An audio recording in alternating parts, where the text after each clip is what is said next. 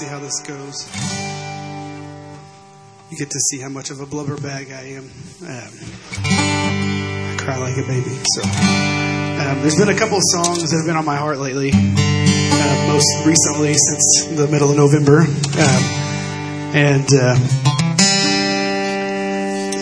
Me and Pastor thought it'd be just an interesting idea to kind of give you the backstory and to maybe do these songs today. So for those of you who don't know, I went to the hospital November 14th, just not feeling good, and they found out my appendix had ruptured, and so they took me to the ER. They were going to try to take it out, but they found out that it was worse than they had originally thought it was, and I didn't write anything down because I'm such a crybaby that if I start crying, I won't be able to read it anyway. So I'm just going to try to kind of wing this, and we'll see how it goes. And so they couldn't get it out because they couldn't even get to it. When they tried to, they had released all the infection into my body. And so they said it had been ruptured for about 2 months. So I was lucky to be alive already just by being able to go to the hospital. And then after the infection had been released like that, lucky to be here today. But while I was in the hospital the first 3 days, it was really... sorry. And my mom and dad over there, that's hard. Those were really hard days for me. But especially towards Friday. And I didn't know if I was going to get to go home. And didn't know if I was going to make it. And sorry, I'm shaking like a baby too. Those were really rough days, and I was hurting, and I was technically dying, and I couldn't breathe, and my blood pressure had hit like almost 190 over 120, and I was afraid I was going to have a stroke or a heart attack, and it was terrifying, and I was just in pain and suffering and dying, laying there, and I really struggled with that for a while. But Thursday, I know most people here know Perry Case, but if you don't, he's an awesome guy, a great friend, and a really good musician. But he had posted a video of this first song, and it's called To the Table, and I listened to him playing this on Facebook. Friday was one of the first days I could actually hold my phone and try to do anything on it. Caitlin was sending all my messages for me, and he was singing this song on Facebook, and the chorus says, "Bring it all to the table. It's nothing he ain't seen before. For all your sin and your sorrow and your sadness, there's a Savior." And he calls, "Bring it all to the table." And verse 3 says, "He can see the weight you carry, the fear that holds your heart, but through the cross you've been forgiven. You're accepted as you are." And that broke me that Friday, because I realized how selfish I was being, laying there thinking, "God, why could you let me sit here and hurt for these 3 days this much, lay here dying and have we didn't have the best care for those 3 days." And so thinking, how could you let me have this care that's just letting me lay here and die? They won't give me help for my breathing, won't give me help for my heart or anything, and wouldn't give me much for pain. And so I was really struggling with that. And I heard that song, and I just felt so selfish because of the pain that I felt there was nothing at all in comparison to what Christ suffered for all of us, but then also for me as I'm laying there, a crybaby, and here a crybaby. But then the second song was one that I've been listening to since we went to Tennessee. Me and Caitlin are big Shane and Shane fans, and that's widely known. But they have a song called "Though You Slay Me," and I love that song, and I wanted to find a way to push it and play it, but nothing ever happened where it would be the right time to do it. And so backpedaled while I was in the hospital, and this come to the table, and this just hit me so hard. And then for whatever reason, the rest of the time I sang this song, "Though You Slay Me." And the lyrics for the chorus say, "Though you slay me, yet I praise you. Though you take from me, I will bless your name. Though you ruin me, still I will worship. Sing a song of the one who's all I need." So I will try to get through this. We'll see. This is To the Table.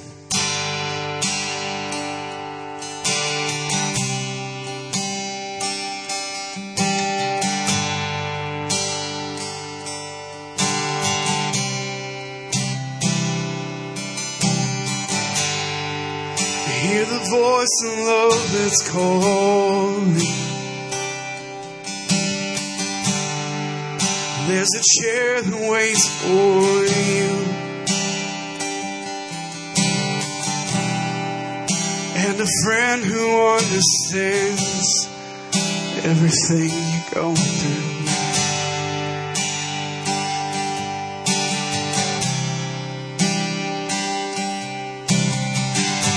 But you keep standing at a distance, in the shadows of your shame.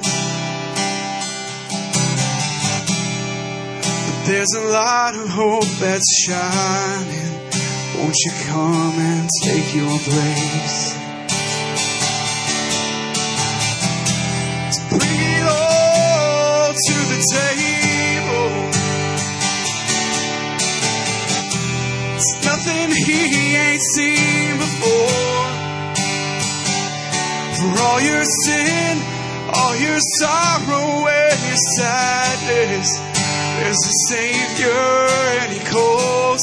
Bring it all to the table. He can see the weight you carry and the fears that hold your heart.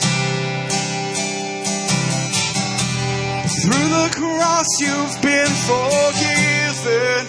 You're accepted as you are. Bring it all to the table. It's nothing he ain't seen before. For all your trials, all your worries and your burdens, there's a Savior and He calls. Bring it all to the table. Bring it all.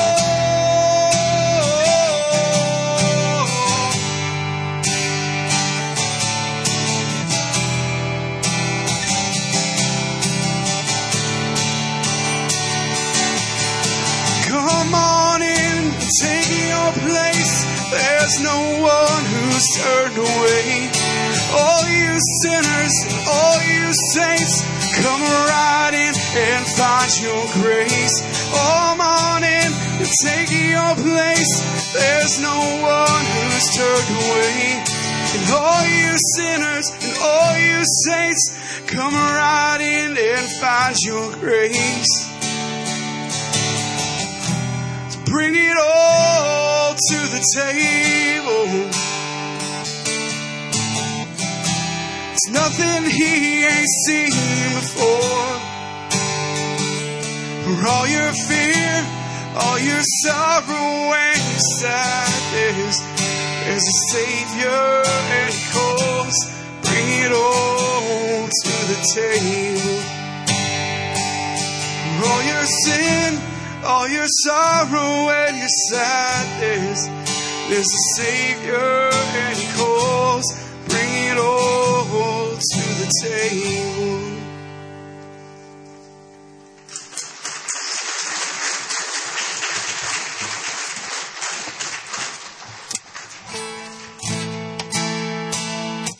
I think you've heard this one before. So if you know it, please sing it.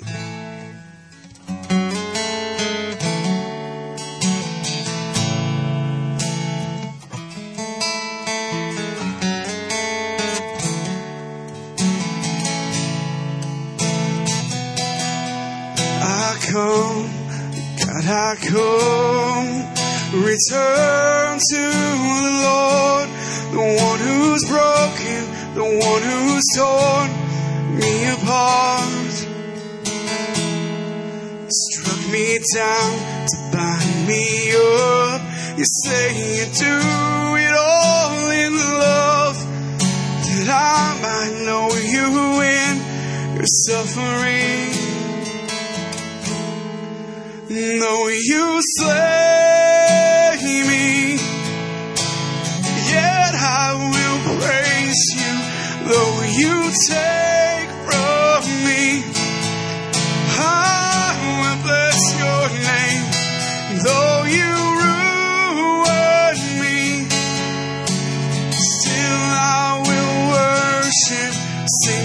song to the one who's all I need.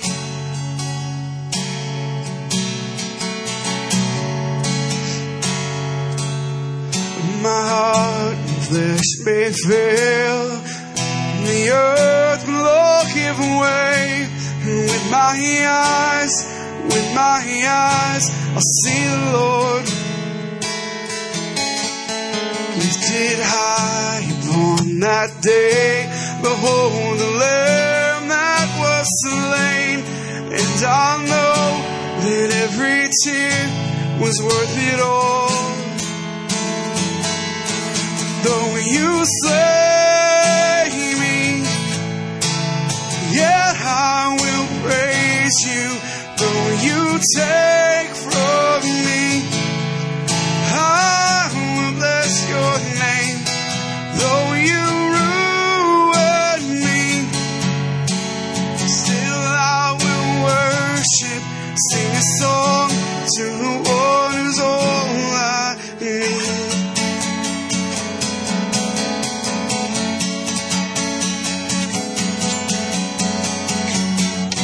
Though tonight I'm crying out, let this cup pass from me now. You're still more than I need.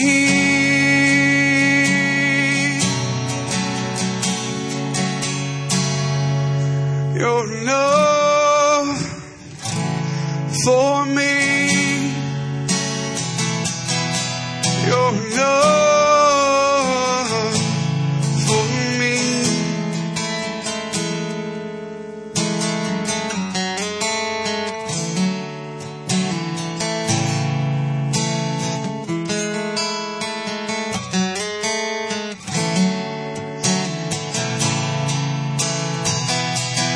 Though you slay me, yet I will praise you.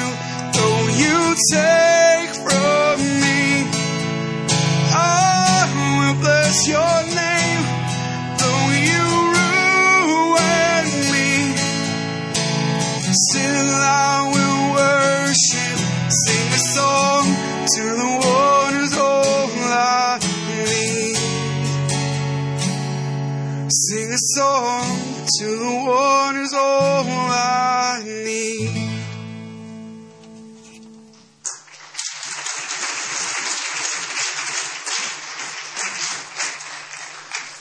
Well, thanks, Tim, for sharing that testimony and those songs, and we're so thankful for how God has spared you and sustained you, and we give Him the glory for that.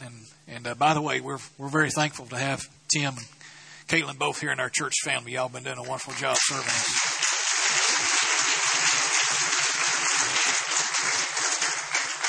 Well, right now I'm going to ask our ushers that are helping this morning with the morning offering if they would come. And as they're coming, I want to remind you about the Lottie Moon Christmas offering. The children can be dismissed for children's church at this time. They're going to children's church. The Lottie Moon Christmas offering we're collecting right now to help support the International Mission Board. That's a special offering, so we encourage you to give above your tithe as the Lord would have you give to support missionaries, along with many other Southern Baptist churches around the world. So you give as you feel led to that. So you guys come on and take our morning offering, and we appreciate that.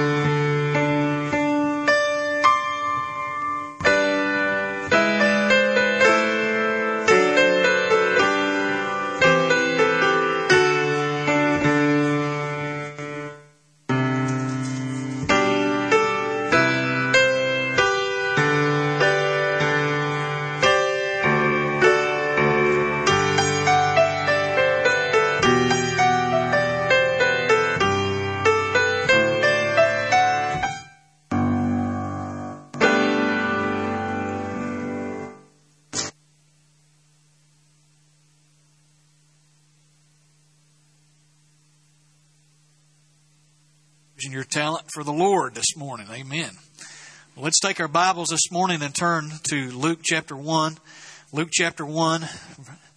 I'll begin reading at verse 26. I want to ask you to stand again in the honor of the reading of God's Word this morning. If you don't have a Bible with you today, there should be a Bible underneath the chair you're sitting in or close to you.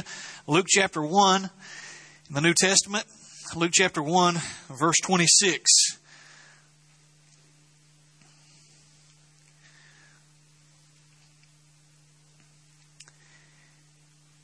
In the 6th month, the angel Gabriel was sent from God to a city of Galilee named Nazareth, to a virgin betrothed to a man whose name was Joseph of the house of David.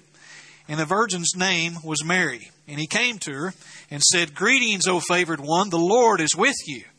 But she was greatly troubled at the saying, and tried to discern what sort of greeting this might be.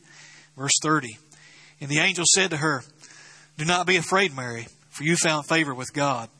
And behold, you will conceive in your womb and bear a son, and you shall call his name Jesus. He will be great, and he will be called Son of the Most High. And the Lord God will give to him the throne of his father David. And he will reign over the house of Jacob forever. And of his kingdom there will be no end." Verse 34, and Mary said to the angel, "How will this be, since I am a virgin?" And the angel answered her, "The Holy Spirit will come upon you, and the power of the Most High will overshadow you. Therefore the child to be born will be called Holy, the Son of God. And behold, your relative Elizabeth in her old age has also conceived a son, and this is the 6th month with her who is called barren. For nothing will be impossible with God."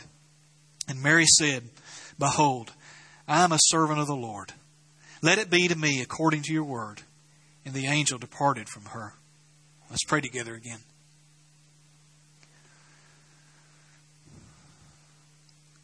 Almighty God, we come again this morning. We would ask again, Father, stir in us hearts for you, and grant us spiritual eyes and spiritual sight this morning of things that are not natural for us to see, things that would affect our hearts and bring glory to you by the side of it. We ask, God, that you would work now in us for your name's sake. And it's in Jesus' name I pray. Amen. You can be seated. I find it challenging anytime Christmas comes around, and often Easter, to preach messages around this time of year, because we're so familiar with these stories. Isn't it interesting that some of the things that we are most familiar with often become less fascinating for us because we're so familiar with them? And sometimes the temptation for us is, maybe as preachers or even teachers in Sunday school classes, to be overly insightful and share things that have not been heard before. But most likely we're on unshaky ground if we start sharing things that have never been seen before in the text. But as we come here before this morning, my prayer is not to share something with you you've not heard before, but to share this truth with you that hopefully you already know, that will stir your hearts. Because of familiarity, maybe your heart is not stirred with the good news of Christ coming as it should be. So this morning, as we look at this passage of Scripture, we remember that the angel Gabriel come. I hope you do. I hope you know that the angel Gabriel is the one that appeared to Elizabeth and told Elizabeth, which was related to Mary, that Elizabeth in her old age, who had never had children, was going to have a child. Of course, we know his name would later be John the Baptist. His father did not believe that this could possibly happen in his old age, and so he was not allowed to speak until John was born. But then 6 months later, we find in verse 26 that this same angel Gabriel comes and he appears to Mary, a young lady, a virgin, never been with a man. We don't know how old she was, but we could have been a preteen at this point. We're not sure. But he comes to Mary. It says in verse 27, betrothed to a man who was Joseph. So she was pledged to a man to be married, and that day to be betrothed to someone, of course, was to be legally engaged to someone. And to break that commitment, that contract, would almost be like the same as getting a divorce. She was about to be married to Joseph, but of course wasn't married, had not come together. And that's one of the key things, isn't it? That Mary and Joseph had not yet had sexual relations. They were not together. They were not married, and she was, of course, a virgin. And when the angel comes and appears to her and startles her, like any of us, we will be startled, and says to her about what this type of child will be. We look in chapter 1, verse 35, if you look at your Bible. And the amazing thing that stuck out to me in this passage of Scripture when I was reading through it is that this child will be born will be called holy. Now, how many of you, when you look at your children or your grandchildren, the thing that comes to mind to describe them would be, my child is holy. My grandchildren are holy. Maybe sometimes we might look at them when they're sleeping and say, my, what little angels. And at other times, my, what little monsters. Or big ones. It really depends on what's going on at the time. It depends upon their behavior, because in fact they are not holy. They are not a cut above us or anybody. We may love them more. They may be more special to us than anybody. They're grandma's little angels in that sense, but they are not perfect. They are not without a sin nature. But yet, the angel Gabriel says to Mary about the baby that she will have that he shall be called holy. And why is that? Look at your Bible in chapter 1, verse 35 again at the first part of it. The angel answered her, the Holy Spirit will come upon you, and the power of the Most High will overshadow you. Therefore, the child to be born will be called holy, the Son of God. The word therefore in that verse is extremely important. It's telling you the reason he should be called holy. The reason is the first part of the verse. The Holy Spirit will come upon you, and the power of the Most High will overshadow you. Therefore, in light of that, that's why he should be called holy. Because God is doing something here. He's not ever done in the birth of anybody else, ever on the face of the earth. Because of this virgin birth that's going to take place, he will be called holy. And so, the question this morning is the title of the message. What child is called holy? I want to give you 3 answers for that and then share some application. Number 1, the first reason, what child is called holy? This child who is called holy, this child who is called holy is the Savior of men. He's the Savior of men. That's the reason he's holy. No one else can save man. Man cannot save themselves, right? We cannot be our own Savior. We need someone else to do that. This child should be called holy because he's the Savior of men. Look at your Bible in chapter 1, verse 31. Notice what it says. Verse 31, and behold, you will conceive in your womb and bear a son, and you shall call his name Jesus. The reason I say that he's the Savior of men is because, of course, the Bible says that. And we look in verse 31, and you see his name will be called Jesus. That could also be Joshua. But literally, Jesus' name means the Lord saves. The Lord is the Savior. The Lord is salvation. That's what the name Jesus means. So put yourself in Mary's shoes, so to speak. She's hearing the angel say this. His name shall be called the Lord is salvation. That's what his name's going to be called, Mary. Mary, his name should be called the Lord is salvation. The Lord saves. He's the Savior of men. Now, it presents a question for us to be this, or an explanation for us, really. To be the Savior of men, he must be holy. He must be sinless. So I've already spoken about that this morning. He must be sinless. Lambs were taken in the Old Testament, bulls and so forth, and when they took those lambs, for example, a lamb, they would look for defects. You couldn't just bring the crippled lamb. You all know this, hopefully. And you had to bring something that from their stall that did not have any imperfections, and have any blemishes. And that could be offered up to God as a sacrifice, but that could not take away sin. So when Jesus comes on the scene, beginning his earthly ministry, and John the Baptist looks upon him and says, behold, the Lamb of God who takes away the sin of the world. This Lamb of God that takes away the sin of the world must be holy. He must be sinless. But babies are born in sin.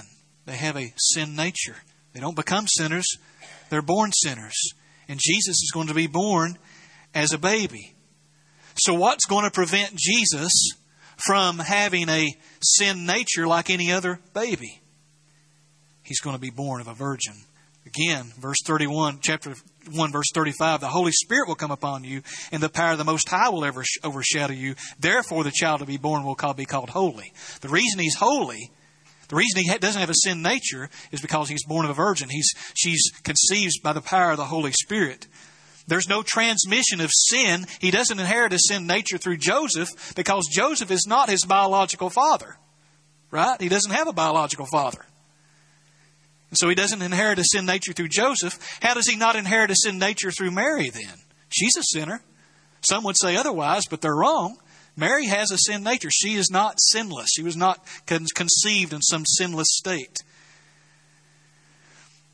It's because the Holy Spirit will come upon you. The power of the Most High will overshadow you. Therefore, the child to be born will be called holy.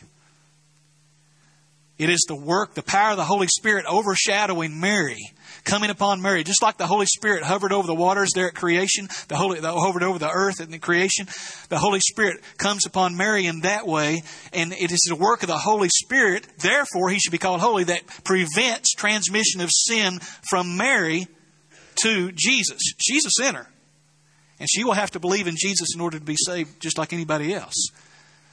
So he will not be unholy because of Joseph's sin, because that's not his biological father, and not because of Mary's sin, because the Holy Spirit's preventing transmission of sin from Mary, because he's been born of a virgin, because of the Holy Spirit's work. So he's the Savior of men. He's the Savior of men because he is sinless. He is perfect. And often I'll ask people when they're wanting to be baptized and so forth, and I'll say, have you sinned? Yeah, I've sinned. Do you believe Jesus is the Savior of the world? Do you believe he can take away your sin? Yes. Do you believe Jesus ever did anything wrong? Do you believe he ever sinned? And occasionally there's a little bit of a hesitation there. And occasionally there's even the wrong answer. Well, I can't say he didn't do anything wrong. Well, at that point I know the person is not quite yet ready and understood the magnitude of who Christ is and how sinful they are. They're not yet ready to be baptized at that point. So we talk some more later on. He's the Savior of men because he alone is holy. He's sinless. Secondly, he's the Son of God. What child is this? What child is called holy? Not your children and not your grandchildren. Jesus is. He's the Savior of men is called holy. And the Son of God is called holy. In fact, it says he's holy, the Son of God. Here's another question for you about the virgin birth that might come to mind. Why couldn't Jesus have been conceived normally? Why the virgin birth? Why couldn't he have been conceived normally with a physical union between Mary and Joseph? And then the Holy Spirit couldn't the Holy Spirit still have prevented transmission of sin from Joseph and from Mary? So why the virgin birth? I mean, if the Holy Spirit's so powerful to prevent Mary's sin from getting, Jesus being infected with Mary's sin, why not prevent him from being infected with Adam's sin? Because he's the Son of God. That's right, Donnie. You want to come on up here and preach for me this morning? Yeah, I'm just teasing you, brother. That's right. By being fully God, he is able to not only cleanse us of our sin because he's holy, but he's also able to supply our righteousness. It says in Luke chapter 1, verse 32, it also says this. Look at it in your Bible. He will be great and will be called what? Son of the Most High. He's the Son of God. He's the Holy Son of God. And by being this Holy One who's existed before the world ever began, he is the one who is without sin and can supply our righteousness. So that when we stand in front of God one day, our sin's not just been forgiven, but God looks upon us and sees us with as righteous as himself. Isn't that incredible to think? That God looks upon each one of us who are in Christ Jesus, not only as sinless, but as righteous. Right? Therefore, he had to be born not just as a man who could not sin and didn't have a sin nature, but he has to be the man God. He has to be God who comes with righteousness as well. Not just a blank slate of no sin, but he comes as God who is completely righteous. And he says, I'm giving it all to you who trust in my Son. I'm going to declare you righteous. When I look at you, I don't see your past drug addiction. And I don't look at you and I see how you treated your wife yesterday. And that's how I'm going to feel about you. When I look at you through faith in Christ, God says, I see you just like I see myself. Now that's amazing good news. And it is not me just making it up. That's what Scripture says. We are the righteousness of God in Him. We have a righteousness that comes from God because He's holy. He's the Son of God. Amen? Therefore, He provides this righteousness. Why was a birth necessary at all then? I mean, if He could come, why didn't Jesus just show up and there not be a birth? And here He is, He's God. Well, He had to suffer for our sins. He had to have a body prepared for Him. Hebrews chapter 10, verses 4 through 10 describe that. A body needed to be prepared for Jesus. You see, God didn't just show up here on the earth and not be born because God cannot suffer. God is spirit. Right? Jesus comes to earth, the incarnation. He takes on flesh. He must have a body. And in that body, the Creator of the universe will suffer. The Son of God will suffer. That's why He doesn't just show up here on the earth and take care of everything. He must be born of a virgin. He must have a body. He must be sinless. He's the Son of God. And He must have a body so that He can suffer for our sins. He was born to die. He's the Savior of men. He's the Son of God. What child is called holy? He's the sovereign King. Look with me in your Bible in verse 32. See, these are the things, if you look back in verse 30, He's telling Mary about this baby. Let's just start back in verse 30 again. You're looking at your Bible. The angel said to her, "Do not be afraid, Mary, for you have found favor with God. And behold, you will conceive in your womb and bear a son. You shall call his name Jesus." He's the Savior of men. Verse 32, "He will be great and be called the Son of the Most High." He's the Son of God. Who is this child called holy? Number 3, "And the Lord God will give to him the throne of his father David. And he'll reign over the house of Jacob," this is verse 33, "forever, and of his kingdom there will be no end." This child, what child is called holy? The Savior of men, the Son of God, and the sovereign King. The sovereign promised King. Here in this passage of Scripture, you see how it describes it in verse 31 and 32? He will reign over the house of Jacob forever, and of his kingdom there will be no end. He will reign on the throne of his father David. This is what was promised to King David in 2 Samuel chapter 7. If you remember the story, David was king of Israel, but he was not a perfect king. He was not a holy king. You remember Bathsheba, the incident, and so many other things as well. And as he sat upon his throne, he was in this house of cedar that he lived in, and yet the ark of God, the ark of the covenant, was in a tent of curtains. It was in a tent. And he wanted God to have a permanent structure, and he planned on building God a house for it. And God said to him, "Listen, I don't need a house to dwell in. I created the whole earth. Heaven's my throne, earth's my footstool. I don't need a house. If I needed a house, I'd tell you to build me a house. And as it is, I'm not going to let you build a house, but one of your descendants will. But let me tell you this. I'm going to build you a house, David. Not a physical house. I'm going to build you a dynasty. One of your descendants," he says in 2 Samuel chapter 7, "is always going to be on the throne of Israel." So this, folks, is simply the promise that the Jews have looked to and sadly still do look to. The promise of the coming Messiah. He's being promised this king that will come from David who will always reign on the throne forever. Notice it says in verse 33, "He will reign over the house of David." How long? Over the house of Jacob. How long? Forever. And of his kingdom there will be what? No end. So this is an eternal king. This is a sovereign king. Just by the nature of being king means he's a sovereign. But this is a sovereign king. This is one whose reign will never come to end. That's why this child is called holy, the Son of God. He's legally qualified to be a descendant, to reign on the throne of David because he's a physical descendant of David through Joseph. Joseph will later adopt Jesus, and in that day to legally adopt someone would be to bring him into your family. So he's legally considered an heir of David, and therefore legally qualified to be a descendant to be on the throne of David and to be the Messiah. So nobody can look at his lineage and say, no, he's not qualified. But it also says that he will reign forever. Some thought Solomon would be this promised king because Solomon was such a great and successful king. But at the end of his life, the Bible says he loved many strange women. He got involved in idolatry and his heart was turned away. And Solomon died. There were many descendants of David after that. Some like King Josiah and others who were Hezekiah, who were great kings and had very profound reigns as king. Godly reigns as king for the most part. I say for the most part, but they were not holy. And they died. And Jesus comes.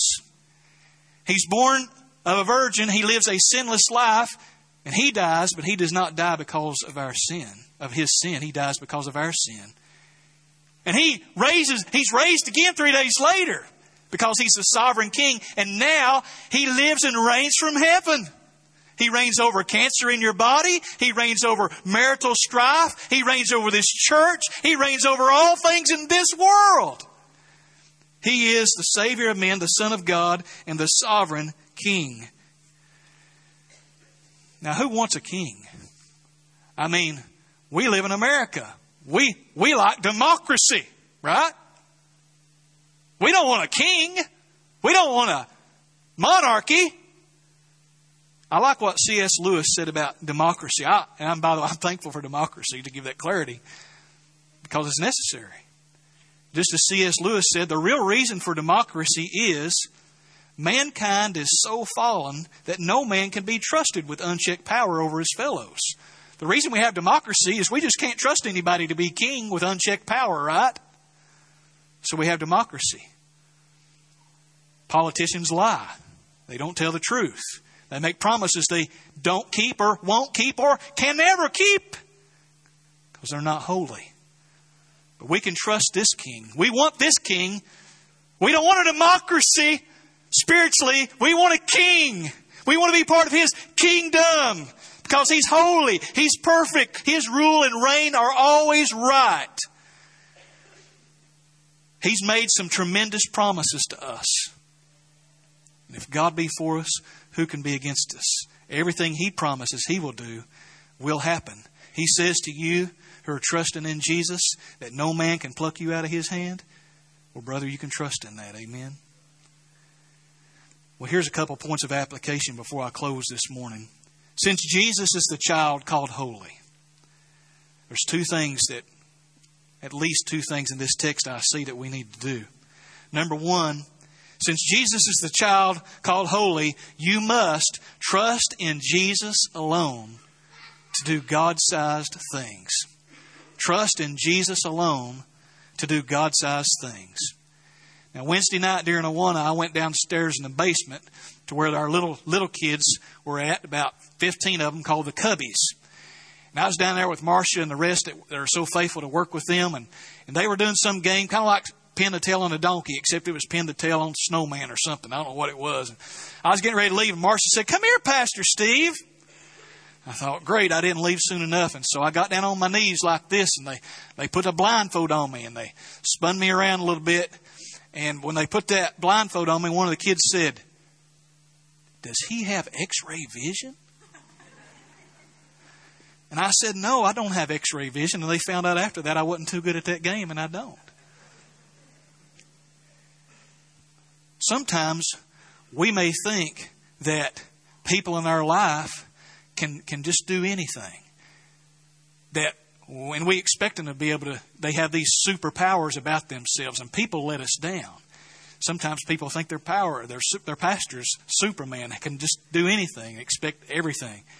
Sometimes I can be guilty of expecting too much of my congregation. Sometimes our dad will let us down, or sometimes your children will let you down. We forget that these people are not holy.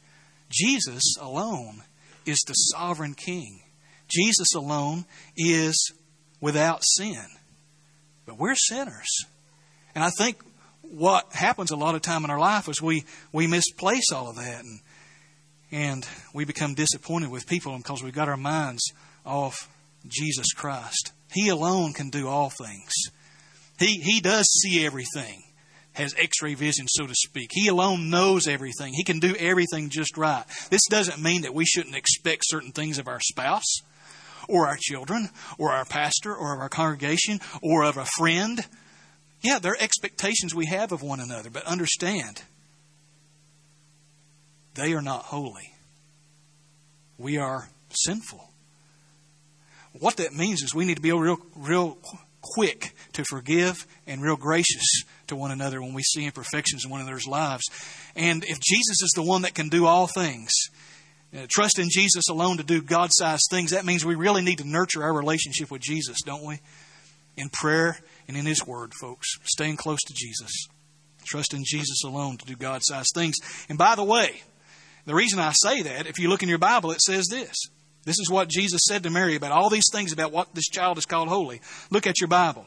Verse 36, behold, your relative Elizabeth in her old age has also conceived a son, and this is the 6th month when who was called barren. For nothing will be impossible with God. And Jesus is God.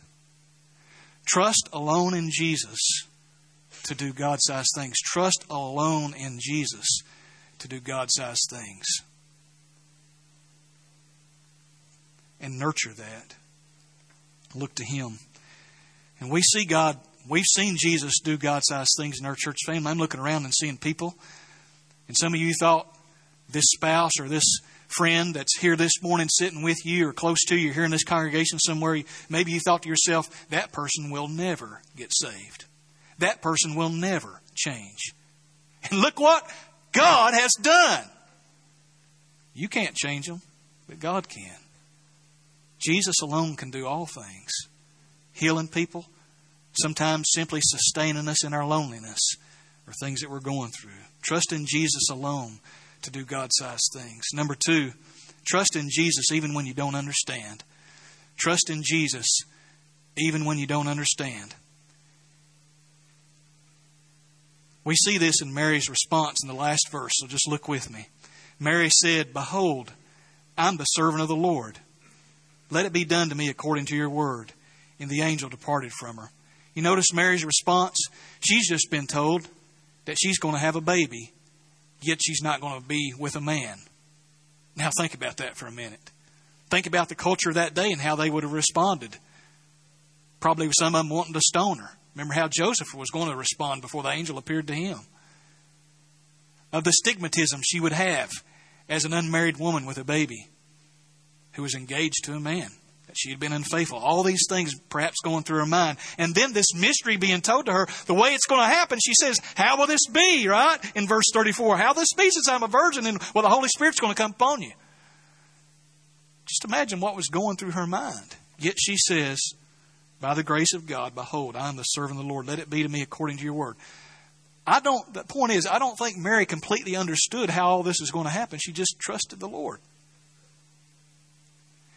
She trusted the Lord that she's actually going to be able to be pregnant and conceive without the aid of a man. And she trusted the Lord that He was going to protect her from being stoned to death and sustain her from the ostracism she might experience because of the culture in which she lived. And so the applicational point right here for us, knowing that the one we serve that can do all things, that loves us, we need to trust in Him. Trust in Jesus even when we don't understand. Just like Tim communicated in his testimony this morning and in the songs that he was singing.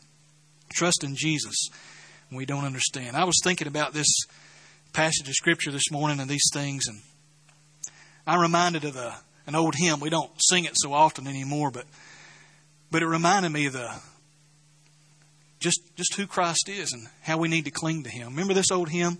There's not a friend like the lowly Jesus.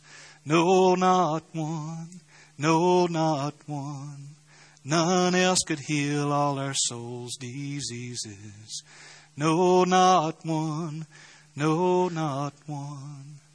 Jesus knows all about our struggles.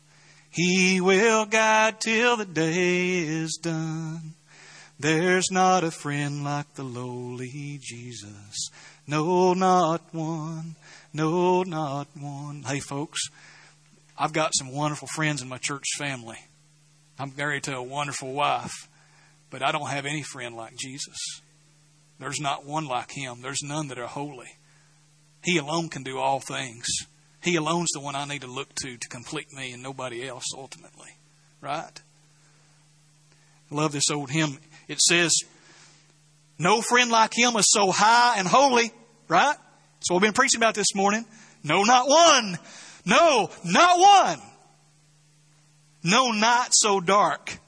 Or yet no friend is so meek and lowly. He's high and holy, yet no friend is so meek and lowly. Right? No, not one. No, not one. There's not an hour that He is not near us. Right? Even when you're in the hospital thinking you're going to have a stroke or die because your blood pressure is so high, right? There's not an hour that He is not near us. No, not 1 hour. No, not one. No, not so dark. When your spouse has died and you're lonely, you don't think, and you just realize this is never going to end, this new normal. There's no not so dark that He is not near us. No, not one. No, not one. No, not so dark, but His love can actually cheer us. No, not one. No, not one. So I can be comforted and sustained and even have joy with tears running down my face. Because this is who the baby Jesus is. He's not just some little baby in a manger that we coddle over this time of year. He's the Savior of the world. He's the Son of God. He's the sovereign King of my life. Did ever a saint find this friend forsake him? No, not one. No, not one. Or sinner find that this Jesus would not take him? No, not one. Whoever would call upon the name of the Lord will be saved.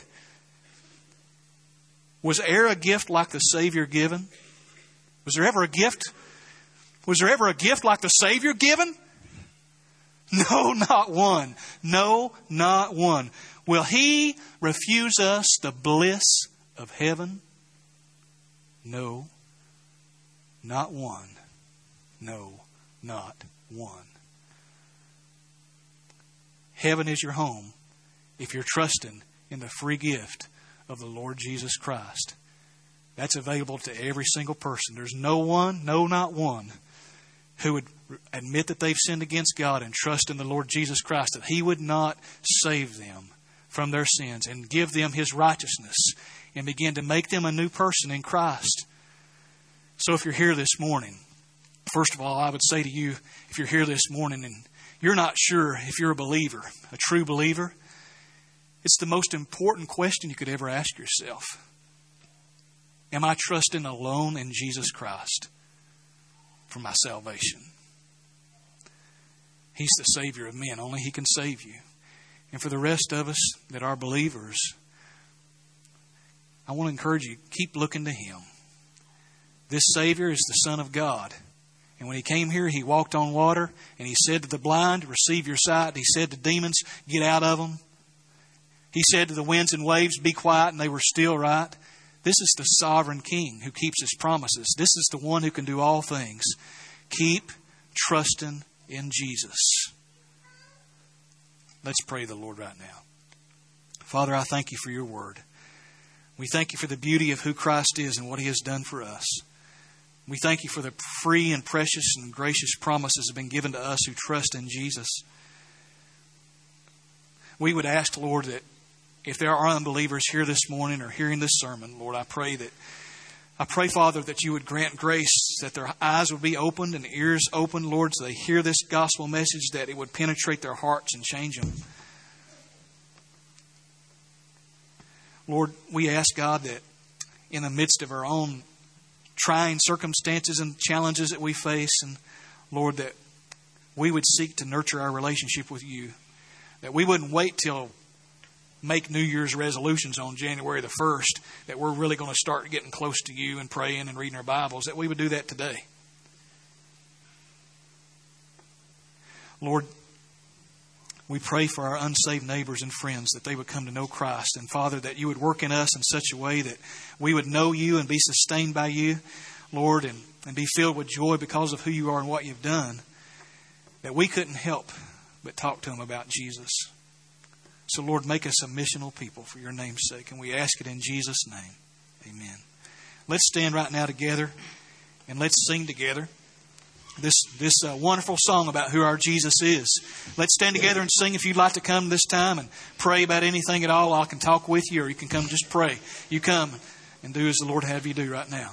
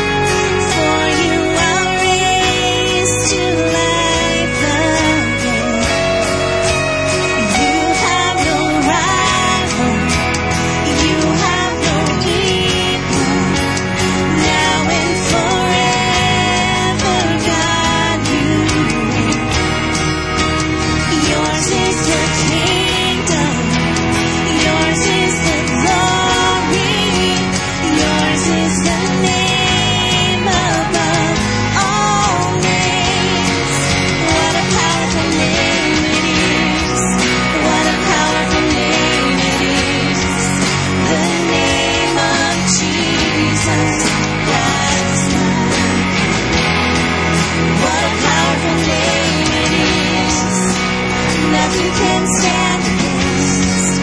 What a powerful name it is, the name of Jesus. What a powerful name it is, the name of Jesus. What a powerful name it is, the name of Jesus.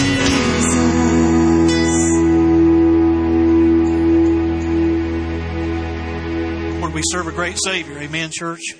Let's go out and find somebody and slosh over on them. Let's tell them about who Christ is. Invite folks to come with you to our Christmas Eve service on Christmas Eve at 5 o'clock, but also our breakfast next Sunday at 9 and our service next Sunday.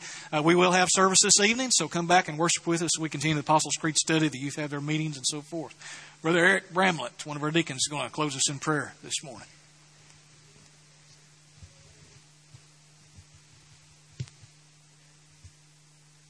What a great morning. Let's go to the Lord in prayer. Dear Heavenly Father, thank you for the simple gospel this morning. What a simple message. But there's so many things buried deep in that word that just beyond our comprehension. We just thank you for your majesty, your glory. We thank you for the fact that we know that you are in control. That simply by putting our faith in you, our trust in you, that all things are for your glory. Please be with us now as a church body. Help us be mindful of each and everything that has been presented today in the gospel. That none of us are perfect. Only Christ is holy. Thank you for all your blessings and each and everything you do for us throughout the day. It's in Christ's name. Amen.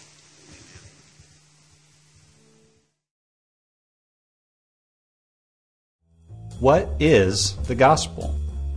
It all begins with God.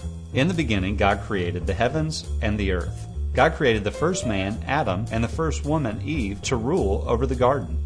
God told them they could eat from any tree that they wanted to in the garden except for the tree of the knowledge of good and evil. Everything was perfect in the garden. They had a perfect relationship with the land, a perfect relationship with each other, a perfect relationship with God, until they chose to rebel against God and eat from the tree of the knowledge of good and evil. And it brought about separation between them and God. Man has always tried to bridge the separation on his own terms and in his own strength. Whether it's building a ladder of morality and trying to be good enough for God, or even in the Old Testament example, when men built a tower into the heavens trying to reach God on their own.